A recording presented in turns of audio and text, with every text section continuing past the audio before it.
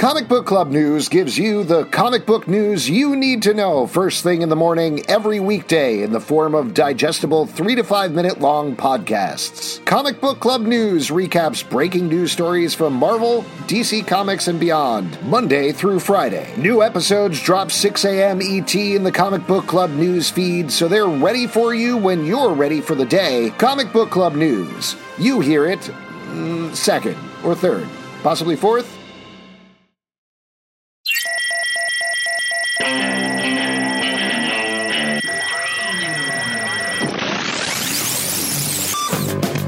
What's up, everybody? Welcome to The Stack. I'm Alex.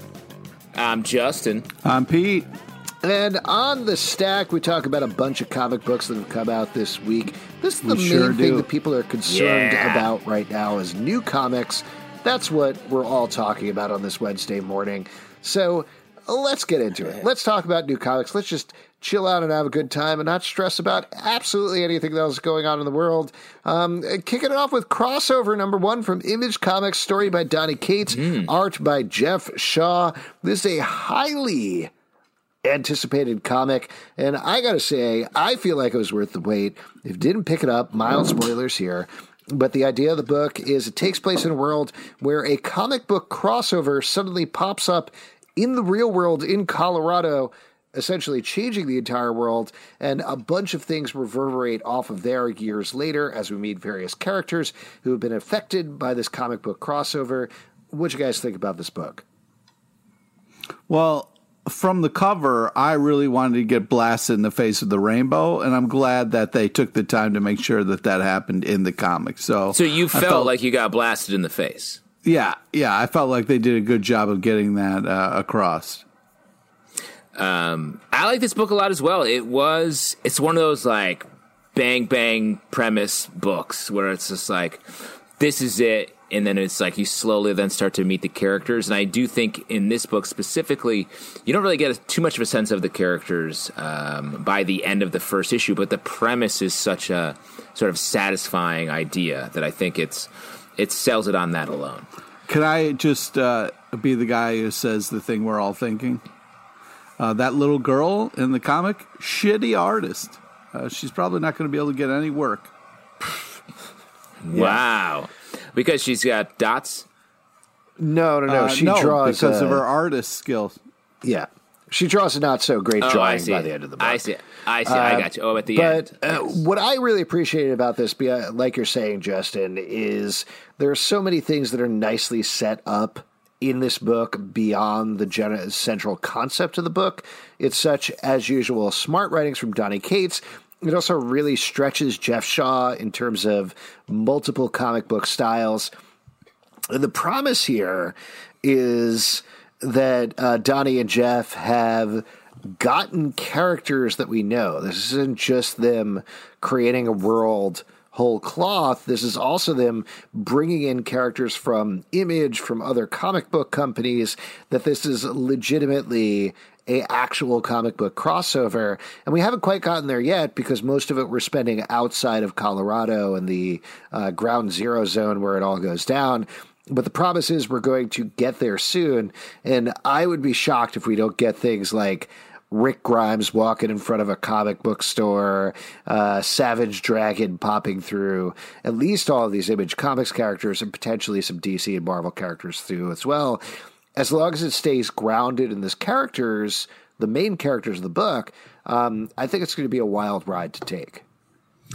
Yeah, and the revelation at the end of the first issue was like, oh shit, can they do this? And I think that's a great feeling to have at the end of an issue. Like, can they pull this off? And feeling like, well, this issue is good, so yeah, they probably can.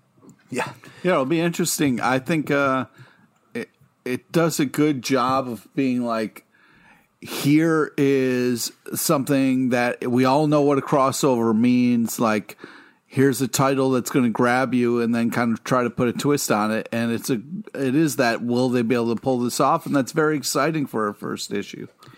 Let's talk about another book that probably shouldn't work, but I think, of course, totally does. Sweet Tooth: The Return #1 from DC Comics, creator, writer, and artist Jeff Lemire. This is, as you can figure out from the title, this is Jeff Lemire returning to a almost perfect comic book series, Sweet Tooth, years later. That was about a young animal boy that pairs up with an old man, journeys through a post-apocalyptic world, try to find safe harbor. Well, they eventually kind of found it, and this picks up, as happens in the first panel of the first issue, 300 years later, except things are happening again. As they say in old Twin Peaks, it is happening again, and that's definitely a lot of the vibe that I think we get here. Man, I love this book and the audacity of it and the fact that I have no idea where it's going to go, particularly by the end. How'd you guys feel?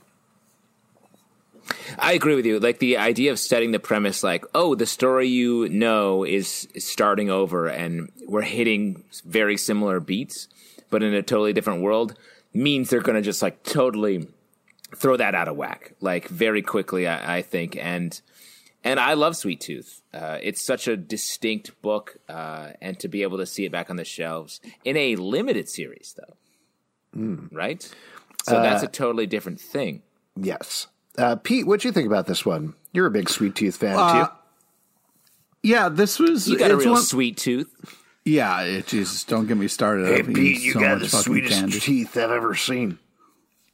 Hey, it's Sweet Pete. Who's here? It's Sweetie Petey. Looking for his little sugar lick. Sweet Pete, you want one of your meat treats? When you guys are done... so Black Label's putting this, which is interesting. It means they can kind of get a little crazier. So it'll be interesting to see how much they push on that side.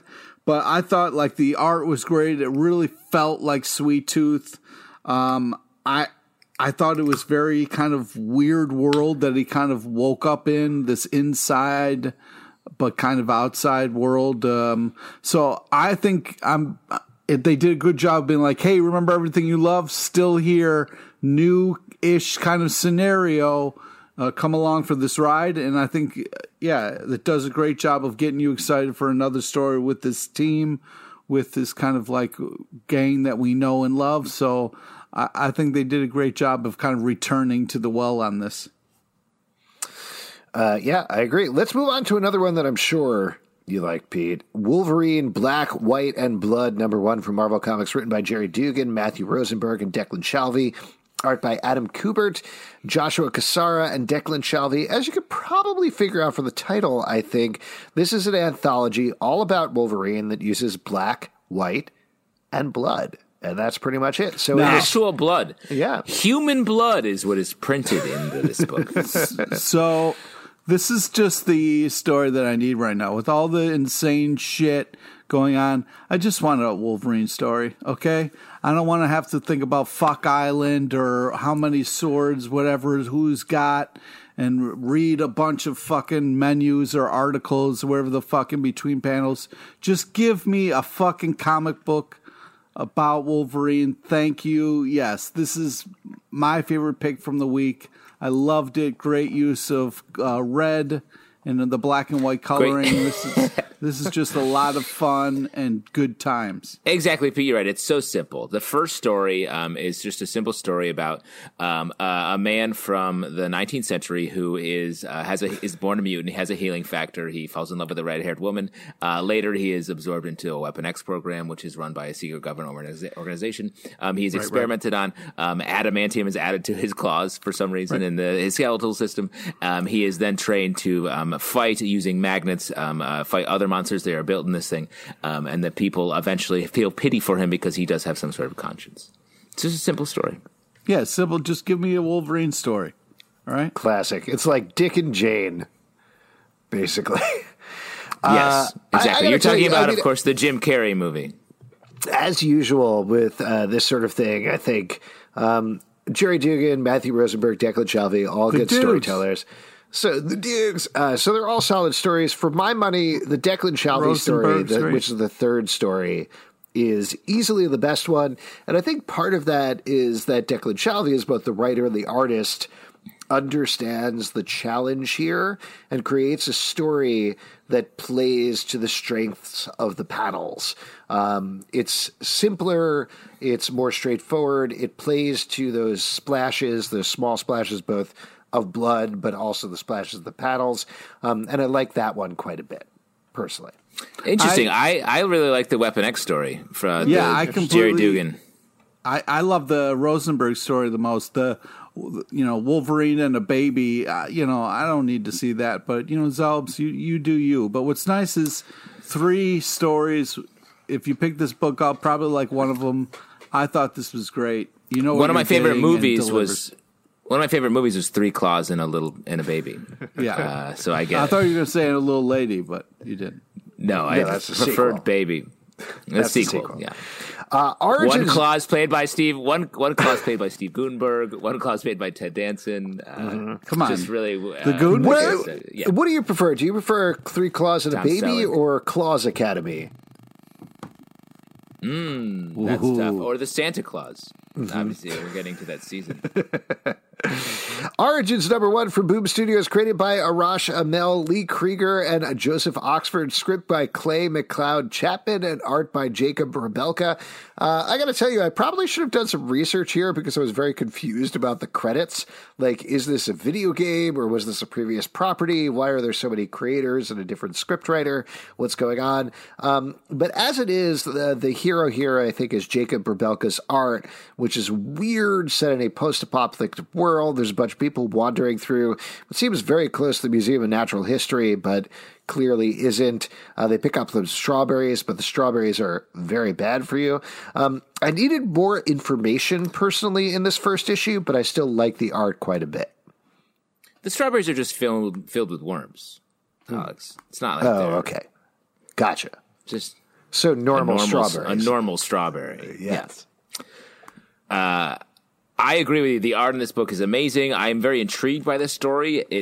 I don't know exactly what's happening. It feels like there's some sort of clone baby, but they talk about the baby who is then somewhat more of an adult is named David, but they make it seem like he's famous somehow.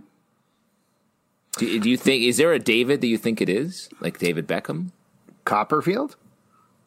Oh, yes. When I was 5, David Copperfield made me disappear. Yes. Yeah, you've told us that story. Have I told you that story? Yeah. Well, just let me know. It's available. Not to interrupt, but when I was 5, David Beckham made me disappear.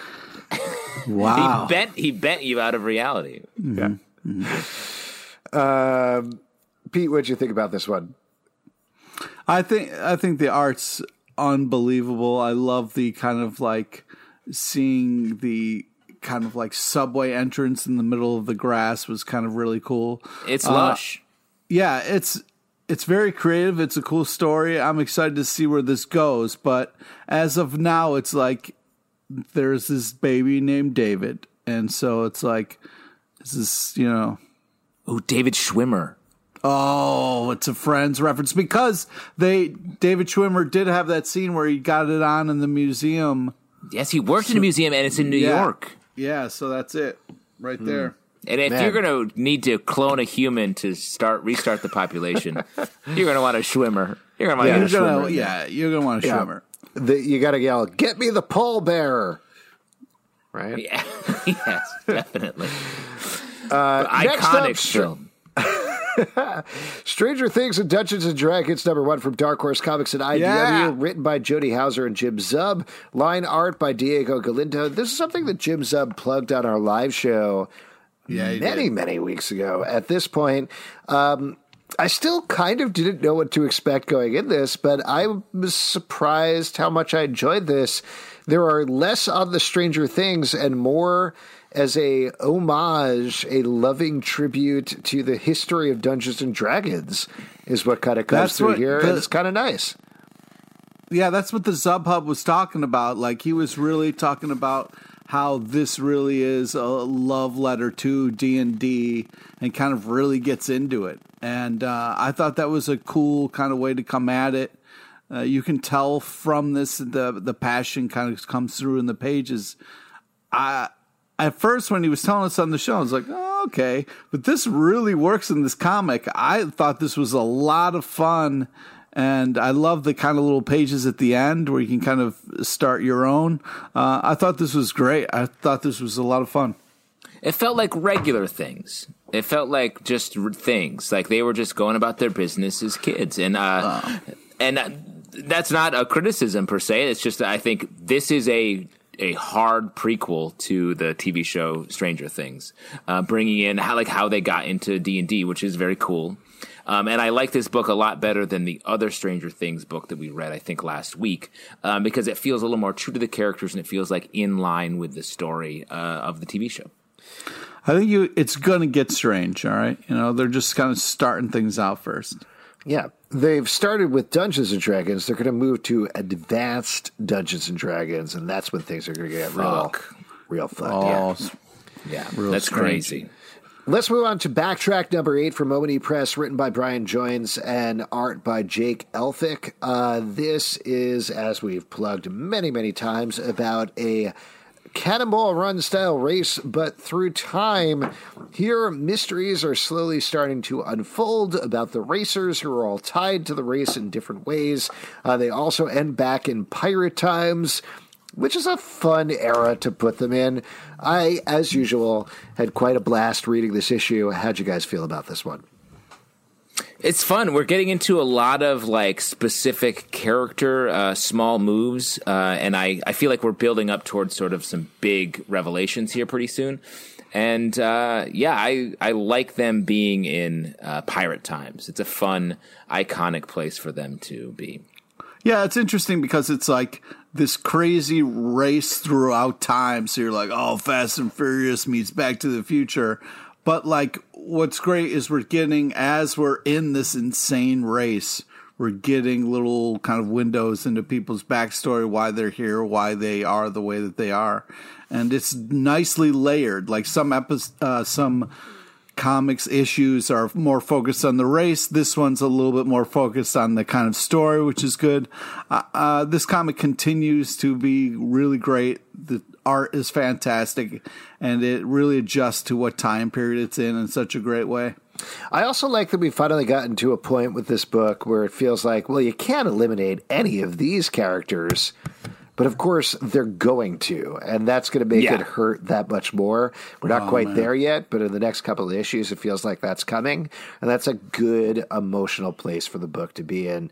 Still, a blast to read. If you haven't read it, definitely pick it up. Next up, U.S. Agent number 1 from Marvel Comics, written by Priest.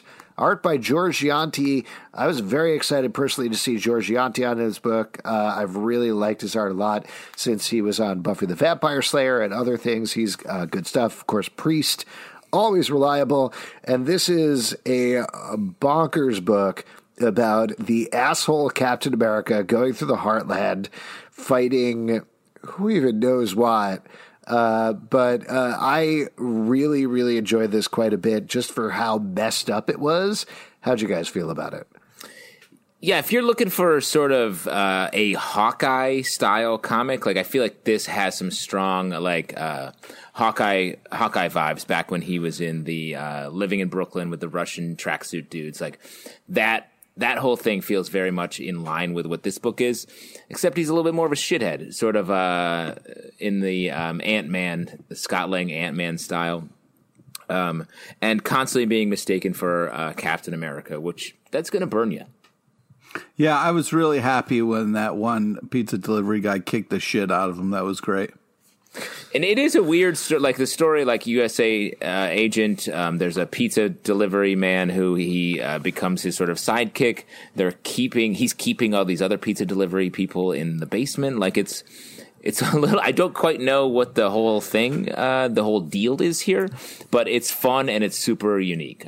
I feel like. Yeah, that feels like typical Priest stuff to me, where it's just these details thrown in where you're like, what? I can't quite get a handle on this, but it's still fascinating at the same time. Let's move into a very dark turn for a book that we've been enjoying quite a bit. That Texas Blood, number 5 from Image Comics by Chris Condon and Jacob Phillips. Again, when we had Chris Condon on the show a couple of weeks back, he promised that things were going to get real bad real soon. And, oh boy, they got real bad as our main character is losing his mind down in Texas doing some very dark stuff in the name of his brother being killed. This is definitely the most brutal issue of this yet, I would say. Yeah, I like this book a lot. I feel like the art in this issue specifically is so good. Some hard-boiled crime. I'm sure this book gets compared to Criminal a ton. And if you're a fan of that, like, this is right in line. I do think it's strange that they use the same interior monologue lettering as Criminal, and Jacob Phillips is Sean Phillips' son. I would move away from that because I think this book really stands alone on its own right. It doesn't need to feel like it's drafting off of Criminal's success. How do you feel about it, Pete? I think the art's unbelievable. This is some real great storytelling, very intense. This book moves at a very interesting pace. It's sometimes very fast, sometimes it seems like slow, but this is really kind of great storytelling, great character stuff. I'm very much enjoying myself. Let's move on then and talk about Mighty Morphin, #1 from Boom Studios, written by Ryan Parrott, illustrated by Marco Renna. Like that Texas Blood, this is a brutal issue for the Power Rangers. Just a lot of blood. Oh, Power Rangers. That makes sense now. It's just they must have left the other two words off the title. Yeah, well, that's how you know they're being serious. Unlike the other, actually very dark Power Rangers books that we've been reviewing recently, this is a return to form. This is like classic Power Rangers. The Green Ranger, is he evil? Is he not? We don't even know who he is. Doesn't matter. You got all the villains here. You got all the Power Rangers, but in a slightly more modern style. How'd you feel about this one, particularly given that we've been quite enjoying the other Power Rangers books that have been coming out from Boom? This book felt like when you're at a party, we used to go to parties, and you end up talking to someone you don't really know, and they tell you a very long story, and you're like, I don't know you. Why are you telling me this crazy involved story about your life? Like, where are we going with this? It felt like, oh yeah, I guess I see how that relates. The Mighty Morphin Power Rangers. Yeah, oh, I see. Like, we're dealing with Zed and all this stuff. But I will say, I enjoyed reading. Despite the fact that it definitely feels like not my wheelhouse. Pete, how did you feel? Got to see your Bulk and Skull. Yeah, I mean, this is great. This is just fun.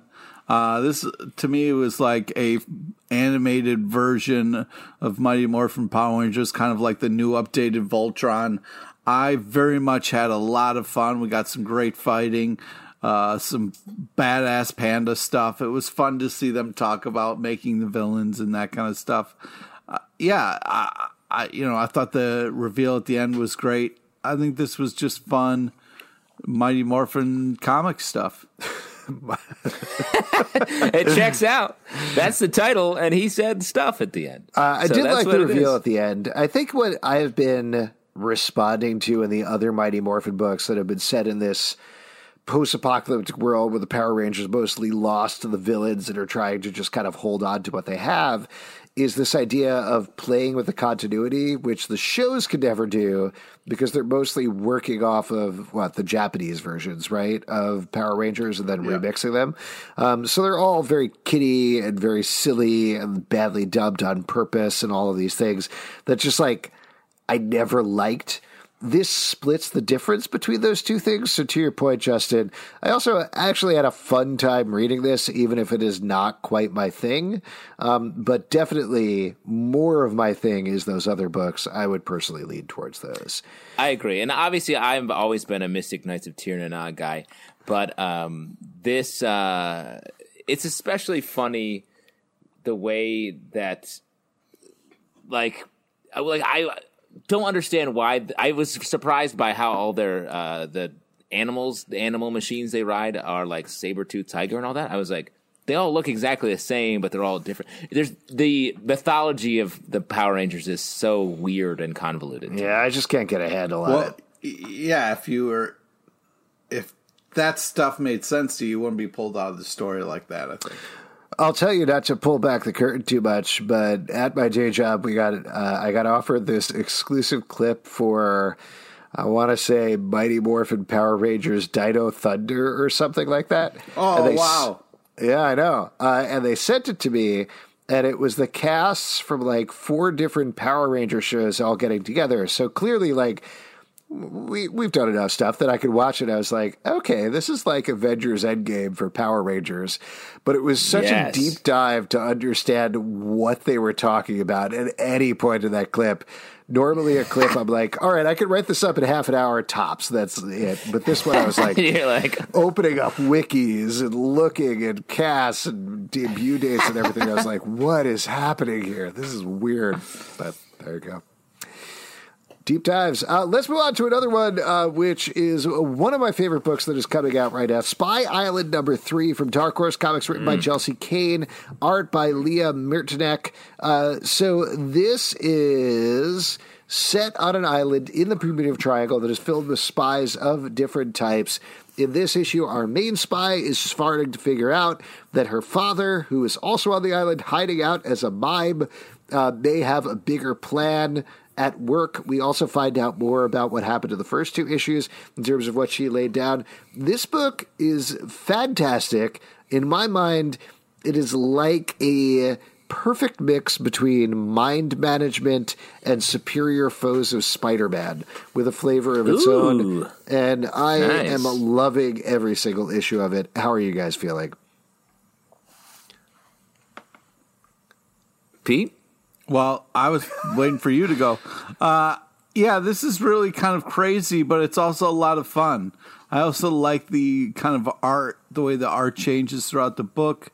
The whole like series where she's dating different dudes and the kind of like the way the father sees the dudes, very interesting. Yeah, I think this is a very creative, cool book, and the art matches it perfectly in such a cool way. Yeah, I'm not always understanding what's happening, but it's very interesting and very creative. So, yeah, I think this is a great book. Yeah, I agree. Like, it's really funny. It reminds me a bit of Mark Russell's Flintstones, or I guess all of Mark Russell's stuff. If you're a fan of that, like, this book is like legitimately funny. It has sort of an irreverent tone. The way they do full page sort of, visual jokes is really awesome. And, but it still has like I'm very interested in the story as well. Like, these characters are fun. Like, I don't quite know what's happening, with the mystery itself, but it's just a smart world and universe that this book creates in every issue. Yeah. I just wanted to reiterate what you said, Pete, about Leah Miternek's art, which collages in so many different styles throughout the book. Yeah. It's so impressive. Very impressive. They're straight flexing. It's unbelievable. It's great. Yes.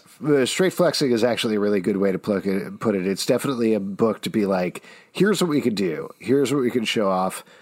It's awesome. Definitely pick it up. Yeah. Next up, Web of Venom, Empire's End #1 from Marvel Comics, written by Clay McLeod Chapman, art by Gu Villanova. This is, as you can probably tell from the title, following up on the end of Empire as a bunch of the Skrull and Kree leave Earth and run directly into the King in Black, the next event, and have literally like a crossover while one of them is heading one way, the other is heading the other, and it ends up like aliens on a Skrull ship. I like this. I was a little hesitant just because it wasn't Donny Cates writing it, and he's been such a mastermind behind this event, but I thought this was a very good, scary book. That's such a funny way to put it, Alex, because it really does feel like we're backstage at Marvel, and one event is like, "Hey, we finished our performance, thank you so much," and another event is like, "Oh, we're up next. We're gonna we bumped into you and made a big mess with all of our symbiote juice. So sorry." Because it is like, when I saw this, I was like, Empire? No way. But this is actually a great story, and it does have that sort of aliens, like it's game over, man, for everybody in this issue. And the King in Black is terrifying. Like, I'm excited to see this event the more I see of sort of the insanity. It reminds me of the insane Adam Warlock from back in Infinity Gauntlet days as the villain here. And it's a good read, even though it feels unessential from the title. It's worth picking up. Yeah, I mean, they got some space vampire bats in here. This is just some crazy, fun stuff that's going on. Yeah, I mean, it's just kind of, like, all right, space aliens, cool. There's not too much more going on, but it's definitely a cool comic and worth checking out. Next up, Batman 102 from DC Comics, written by James Tynion IV and art by Carlo Pagulayan. This is the intro of Ghostmaker, who, of course, is the guy who builds ghosts. We all know that in the DC universe. Yes. No, because when he makes ghosts by killing you and then you're a ghost. That's okay. how that's... Oh, no, I think he makes the ghosts in the original Pac-Man game. He makes Inky, Blinky, others. And also, just in case you're wondering, he doesn't like crochet little ghosts either and makes them. No, okay?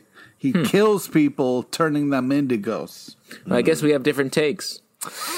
So this introduces that character, and Ghostmaker, he got introduced before, but this is his official introduction. He is going directly for Clown Hunter. So we got two new additions to the Batman mythos going head-to-head, with Batman, of course, stuck in the middle. As it turns out, though, Ghostmaker has a deep tie to Batman's origin. Pete, you gotta like this, right? There was a lot of fighting. Yeah, this was a great issue. I love the action. Also, fun reveal. All right, let me back up the truck a little bit. Love the Batman punch entrance. Nice when you can make your entrance and punch someone in the face. I mean, that's yes. I've seen you walk into a lot of weddings. Yeah. Anyways, but I think this was a ton of action, which is great. But also the way they kind of knew each other. The way it was Ghostmaker, Batman, and right into it. It was really cool.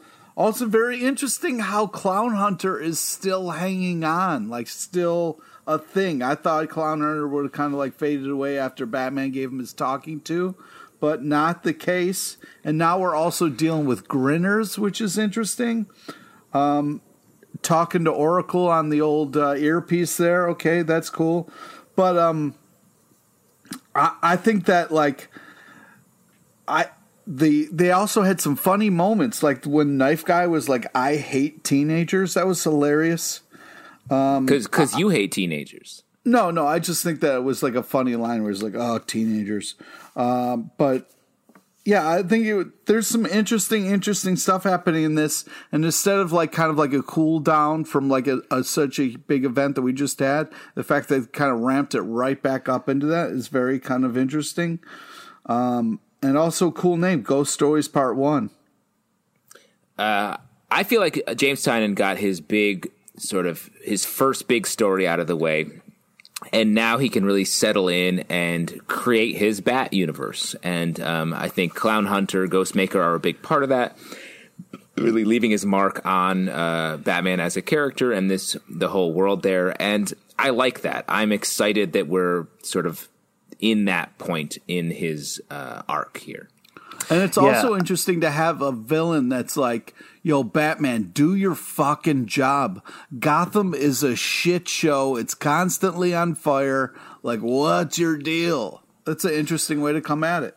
A lot of the discussion in this book is about what Gotham is now that the Joker War is done and what it's going to become next.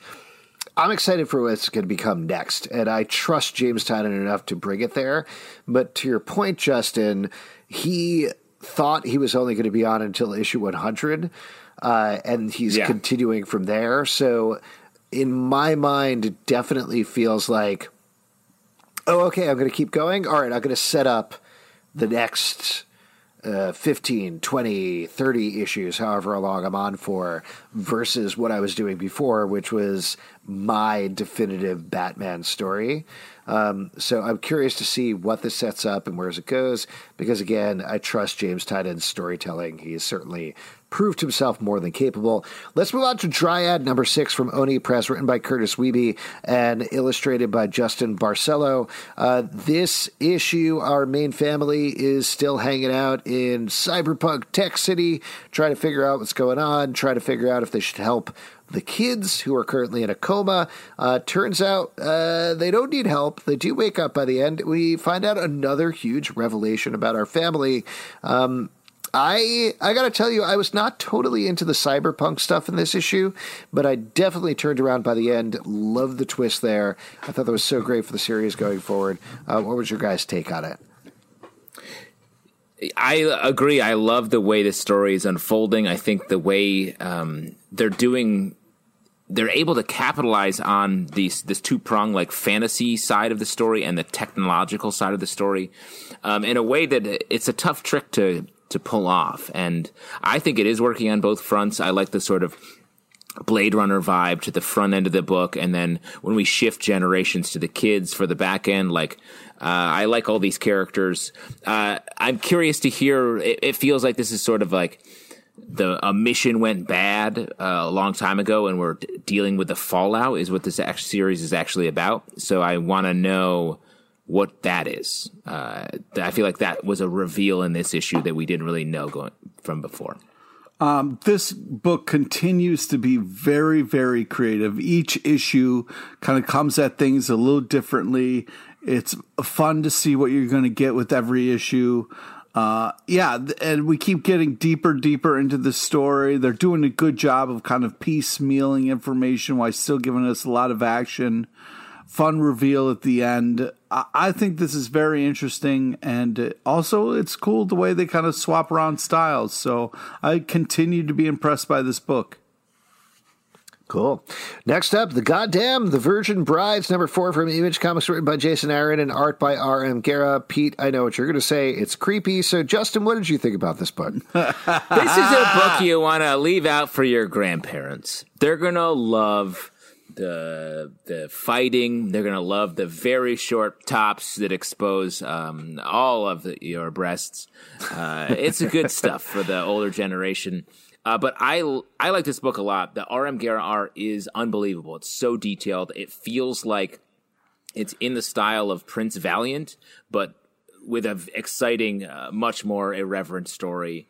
And the twists and turns, it's also written from the point of view where, I don't know, we have our protagonists who are on the run. They're virgin brides who are supposed to mate with this, monster, basically, that is the god here. And they escape, we're on the run, and then things aren't going well, basically. And I feel like this book could be very harsh with its characters, so I really don't know what's going to happen next. Yeah, I agree. That's one of the biggest things about the book is it's very dark, and it's a super gritty, I hesitate to say realistic, but that probably gives the best sense of it, take on the Bible and biblical mythology. But, if you look at the Bible, lots of people dying all the time or almost dying or horrible things happening to them almost constantly. So it's actually very Not a consistent. fun read. Not a fun read. Yeah. Not a beach. I don't usually take the Bible to the beach, to be honest, to read it, to just chill out. But like you said, R.M. Guerra's art is fantastic. This is very dark. I don't know what's going to happen in the next issue at all, but there's a crazy cliffhanger that happens that was awesome. Good stuff. Let's move on and talk about Thor number 9. Well, I just wanted to say, yeah. I agree with you. The ending was really kind of amazing. Ooh. But you do like it. You love it. No, it's creeptastic in all the wrong ways. Yeah. Well, But do you like the art, Pete? Because this is R.M. Guerra, same artist on Scalped. Yeah, you like? Amazing artist. Would you say it's worth it for the art alone? Nope. Wow. Wow, you're very wrong. Can't get past it. Yeah. Thor #9 from Marvel Comics, written by Donny Cates, art by Nick Klein. So this is kicking off a new crazy story arc. Donny Cates doing his Donny Cates Marvel thing as he goes back to an old part of Marvel continuity, lifts it up again, and makes it as fucked up as possible. In this case, we're exploring what happens to Donald Blake when Thor comes out, something that we haven't touched on in years. Where does he go? And it ends up being pretty messed up, but I love where this storyline is going. And Nick Klein's art of this book is phenomenal. So good. What'd you guys think? Totally agree. Like, I love, this is my favorite book of the week. The way that finding this little bit of Thor mythology that has been just legitimately ignored. Like, Dr. Blake was the character that was Thor's human form, and he would tap his walking stick and become Thor, and Thor just hasn't transformed out of him. And it's like Bruce Banner's been the Hulk for so long that, like, what's Bruce Banner up to? And we get to explore that side of that here. And it is fucked up, and it's super smart the way we get there, and to have Donald Blake become this new aspect of the Thor mythology, I think is super exciting. I don't know, man. Like, this is like, to me, it's like, it's okay if we're out of ideas, guys. We can just, maybe. Whoa, wow. What? It's like, hey, remember how I turned into this guy? Well, when I turn into him, he just kind of walks the earth. What if he got angry about that? And it's like, wait, what? What is happening? What That's are we what's doing happening. right now? You just described what's happening. Yeah, I know, but that doesn't make it a good idea. It's fun, though. It's like when Wolverine, when he died, he had to fight a sword dude. Like, that was cool. Okay. What was it? Yeah, I don't know if it was. I liked the fighting the sword dude. I didn't like the fact that he came back from just a little speck of blood, Lobo style. I do love, I don't know, I love the visual of what happens when Donald Blake finally comes out of his reverie, the way that Nick Klein draws him. I don't know if Nick Klein specifically designed the art's him. unbelievable. What? The art's unbelievable. Yeah, it's great. It's worth it for the art alone, I would say. Wow. But the way that Nick Klein What a cool turn of designs the phrase. new Dr. Donald Blake is great. It's a great new villain for the Marvel Universe. Spoiler, obviously. But I think in the same way that Donnie introduced Cosmic Ghost Rider, and it immediately became like, oh, it's this thing. Like, that exists. Mm-hmm. That's fun. That is a fun thing to look at. Yes. It's the same thing with whatever Dr. Donald Blake has become. It's a fun, clear visual, and I love it. And I'm excited to see what this means. It ties into the overall mythology that he's building for Thor with what's happening with Mjolnir. It just feels very smart across the board. 100%. Next up, Wicked Things #6 for Boombox, created and written by John Allison and art by Max Sarin. We've been very complimentary of this book, which follows a teen detective who is framed probably for murder as she ends up teaming up with the police department in, I believe, London. Not 100% sure, but I'm going to say yes. And she is pretty much smarter than all of them. This is a weird ending for this book, I gotta say. It feels like there were supposed to be more issues, and then it got cut short, personally, which is disappointing, even though I enjoyed this issue as well. Well, that may be true. It does feel, I mean, it could also just be a cliffhanger that they're really pushing. I think the last page makes it feel like there was truly like a page ripped out of the back of the book, and I was like, wait, what? I wanted to know how this conversation ends. But in general, it's fun. This main character is such a fun. I love her energy. I like the world this is in, which is like this detective from 14 to 16 years old, the best detective in the world. And there's a moment where she's being held hostage and you expect her to like elbow the guy and get away, but it doesn't happen because she's just a regular teen detective. And I think that's fun that they're really keeping within the storyline. Just a regular teen detective, Yeah. Like a anybody. normal teen detective, 'cause like surely you were a teen. You've solved some crimes in your small town, right, Pete? Oh yeah, definitely did. Yeah, I agree. This is a ton Pete, of fun. what did they call you? They called you Thesaurus LePage? No, they didn't. He was really good with saying other words that were like words. Yeah. He didn't solve a lot of mysteries, but he was like, oh, I think you mean sweaty. Yeah. Yeah, I think it did feel a little rushed. Every issue of this up until this issue didn't feel that way, but man, this is still a great story, really creative, fun main character. I could definitely see a lot more with her. I hope they keep it going in some iteration or whatever. But yeah, this has been a lot of fun, and I hope this doesn't end. I agree. Definitely worth picking up in trade whenever it's collected, and hopefully we'll get a second series of it. Moving on to Deceased. Dead Planet #5 from DC Comics, written by Tom Taylor and art by Trevor Hairsine.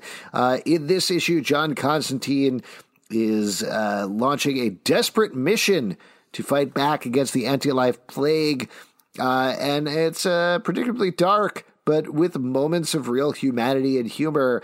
Everything that we've come to expect from the series, I think, so far. This book has really migrated to the top of my stack. Like, I love reading this book. It's a good book. The characters are fun. The Damian Wayne Batman is great. Like, Constantine, still a dick. Just a straight up dick. There's some fun jokes here. Constantine is great in this book. This book, it continues to impress. And I think this was a really great Constantine, hilariously messing with Dr. Fate and Swamp Thing even getting in on the joke. Batman doing father jokes. I don't know how I feel about that. But Batman getting a punch in at the end, like that was good. But yeah, this continues to be a very creative, very funny, well done comic that does like a lot of cool things. Like the Shazam moment in this is so badass. That was so cool. I thought this was a great issue. And there's a lot of dread here still, where like any character could die and everything could go wrong at any moment. And I believe on the last page at the bottom they say things get worse. Yeah. There you go. Next up, Inkblot #3 from Image Comics, written by Emma Kubert, art by Rusty Glad. I gotta tell you, I keep throwing this book in the stack because I can't quite figure it out. Like, what's going on here? There's a little bit more of a hint in terms of this is a cat that could jump through universes. I guess that's the idea of the book that they kind of established in the beginning here. Pete, you've been enjoying this book, right? What'd you think about this issue? Yeah, I don't know what it is. It's just the two eyes are so adorable. It gets me. You're a cat guy. I'm a cat guy now, so like I get it. Like cats are very mysterious. They have a lot of things going on that they don't share with us.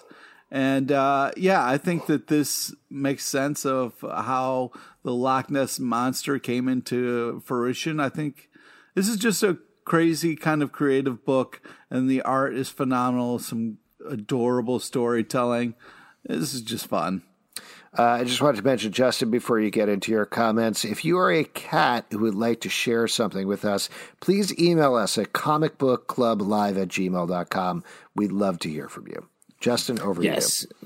I always pick up after the cat call out. After the cat plug? Cat plug. We're looking to meet some single cats. I do this. There's something about this book. Like the art is really cool. And I think changing gears a little bit with this issue, it felt for the first two issues, it was like, well, what's the big story here? But I think reading this issue, it's like, oh, maybe it's just like fun little romps with this cat. Yeah, so I think so too. I felt a lot better about this one than I did for the first two because I was trying to figure it out, but I had the same sense as you did, Justin. I reserve the right to be wrong with issue #4, but the art is so good, and it is a fun little pirate adventure with a cat and the Loch Ness Monster. Enjoyable stuff. Yeah. I just reserve the right to be wrong. Last thing here, we're going to end with our X of Swords, 10 of Swords block, talking about two issues that came out from Marvel. We got X-Men #14, written by Jonathan Hickman, art by Mahmoud Asrar and Lanil Yu. Marauders #14, written by Jerry Dugan, and art by Stefano Caselli. Two very different issues, so I do think, actually, if anything, we kind of need to talk about them differently. But so far, the champions of Arakko and the champions of Krakoa have been gathered in Otherworld for a dinner. In the first issue at X-Men, we find out about Apocalypse and his wife, what went on there. We find out about her secret history. Pete's got to love that one because there was a lot of text and confusing things that happened. And then in Marauders, everybody gets together for dinner and things go predictably badly. What'd you think about these chapters of X of Swords? And Pete, I know you're upset they're not fighting with swords yet. That aside, how'd you feel about these books? All right. So first off, what's better than having a huge battle that we've been building to? Taking a time out to have a dinner first. And, let's just talk at the dinner when you're table hungry. And just, really just kind of talk things out and have a walk, hey, Apocalypse, why don't we hold hands and talk about the past and not fight and get into a giant action sequence like maybe some people would enjoy? Well, let me give you a quick breakdown of the way the story, like they teleport to this strange dimension. Right. Dinner, sleep, midnight snack, brunch, coffee, sword sharpening and shining. You're forgetting something in the middle there, Justin. There's several times when they get handed cards. Yeah. That's right. Let's not forget about So I feel like there's some like magic happening, just some light table magic. I think someone's going to eventually have a yo-yo and other like juggling tricks. It's like a fun. It's just a fun day out. Anyway, where was I? Okay, then it's going to be lunch.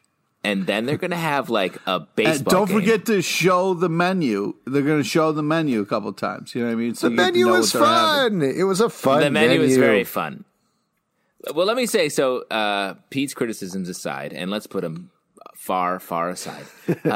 I love this. I think the X-Men issue by Jonathan Hickman is a full takedown of Apocalypse. It's like a subtle takedown of Apocalypse. Like Apocalypse went to Earth and he like had these like piddling battles with the X-Men, claiming that he was like survival of the fittest. We need to all be better. The mutants must rise. Meanwhile, the world he left behind had everyone literally fighting for their lives constantly. They became the fittest, and he has to come back hat in hand, sword in hand, with this woman that he left behind that he maybe still loves, and be like, oh, you've been literally becoming the best fighters in the universe while I have been shitting the bed on Earth. Okay, cool. Let's go have a little day off. And then the Marauders issue, I feel like, is a little bit more focused on like sort of the Wolverine side of it. But I do think this series, time for a nice dance. Did you like the dance? Dancing? And I like Wolverine likes to get fucked up, and I think he feels like he really gets to drink in this issue, which he never really. He's always like, I drink, but my healing factor eradicates everything. Yeah, Wolverine gets real fucked up in this issue. Yeah, but I do think a lot of this arc, this whole storyline, is about repositioning Apocalypse, and I'm curious what the landing point of that is. And I do feel like the Marauders issue definitely had that sense of dread, like an Agatha Christie story, where you're like, fuck, some of these people are going to die. Yeah, it really does feel like, and this is something that was a big point of conversation when the X-Men introduced Resurrection. It feels like these people are in danger. It feels like all of these characters are not actually going to make it out of this, or at least in the same way at the end of the day. And that's great that they went in, what has it been, a year, something like that, from everybody being like, the X-Men could just come back to life, whatever, to positioning them into a place where they are in actual danger and bad things may happen to them. Maybe for the first time in a really long time. That's super smart. And the Marauders issue in particular plays with that, with Storm dancing with the literal personification of death and mentioning, hey, you've never actually died. You're one of the few X-Men that has not died and come back. So let's talk about that. Isn't that interesting? I thought there was such smart character work in the Marauders thing, the X-Men issue as well, both with Apocalypse and Annihilation. I love, as usual, the insane world building. I do not know where he pulls it out from with Jonathan Hickman there. I do think there are touches of east of west going on with the Apocalypse Annihilation stuff. Yeah. particularly in the relationship that's popping up there. But that's fine. That's a great book, so I'm okay to skim some of those ideas a little bit. And of course, the art, Mahmoud Asrar, Lanil Yu, Stefano Caselli, awesome. I know I said this the last time, but this is one of, not just with Marvel, but one of the best crossovers I've read in years at this point. That's just shut up. Years. That awful. Just awful. Decades. First off, millennia Ten of Swords. time. Are we even going to get 10 individual issues? Like, we got to see how they fought. If we don't get to see like 10 issues of fighting after this, all this fucking lead up. If we get I'm worried. We're getting close. We're past halfway. We still don't have any fighting yet. Would you be disappointed, Pete, if we only got this fighting from the sword's perspective? Like it was just like metal banging into other metal. Clang, clang. Clang, clang. Yeah, and you don't actually get to see it. It's just the interior monologue of the swords. Wow, this hurts. I gotta say, in the Marauders app, seeing Magic like sizing everybody up, that was pretty cool. She's a badass. Super fun. You mentioned it before, but the menu at the top of the Marauders issue was super fun. Like, I love that. The detail there was great. Waste of a page. I'd eat that shit. Pog, very fun character. I'm just... marinated in urine, I'm here for it. Yeah. All of the Arakko characters also, I think, are great and super fun. They're just... I don't know. I don't know if it's Jonathan Hickman in conversation with other people. I don't know if he's necessarily driving the rest of the X-Men team to this, but it's just he comes in and he's like, here's these new additions to Marvel continuity. They totally make sense. You love them now. Like, they are just these perfect things that absolutely work. And the greater part about all of these new additions for Arakko is only one or two of them are completely black and white, which I think is very cool and a way of Jonathan Hickman really stretching himself as a creator. Yeah. Wow, what a blistering takedown. That's the harshest I've ever heard you speak, Alex. These issues are great. And that's it for the stack. Nope. If you'd like to support us, patreon.com/Comic Book Club. Also, we do a live show every Tuesday night at 7 p.m. to Crowdcast on YouTube. Come hang out. We would love to chat with you about comics at Comic Book Live on Twitter, iTunes, Android, Spotify, Stitcher, or the app of your choice to subscribe and listen to the show. Also, leave us a comment on iTunes. Those help out quite a bit. ComicBookClubLive.com for this podcast and more. Until next time, we'll see you at the virtual comic book shop. And remember, the door is always open for any stray cat looking to wander in.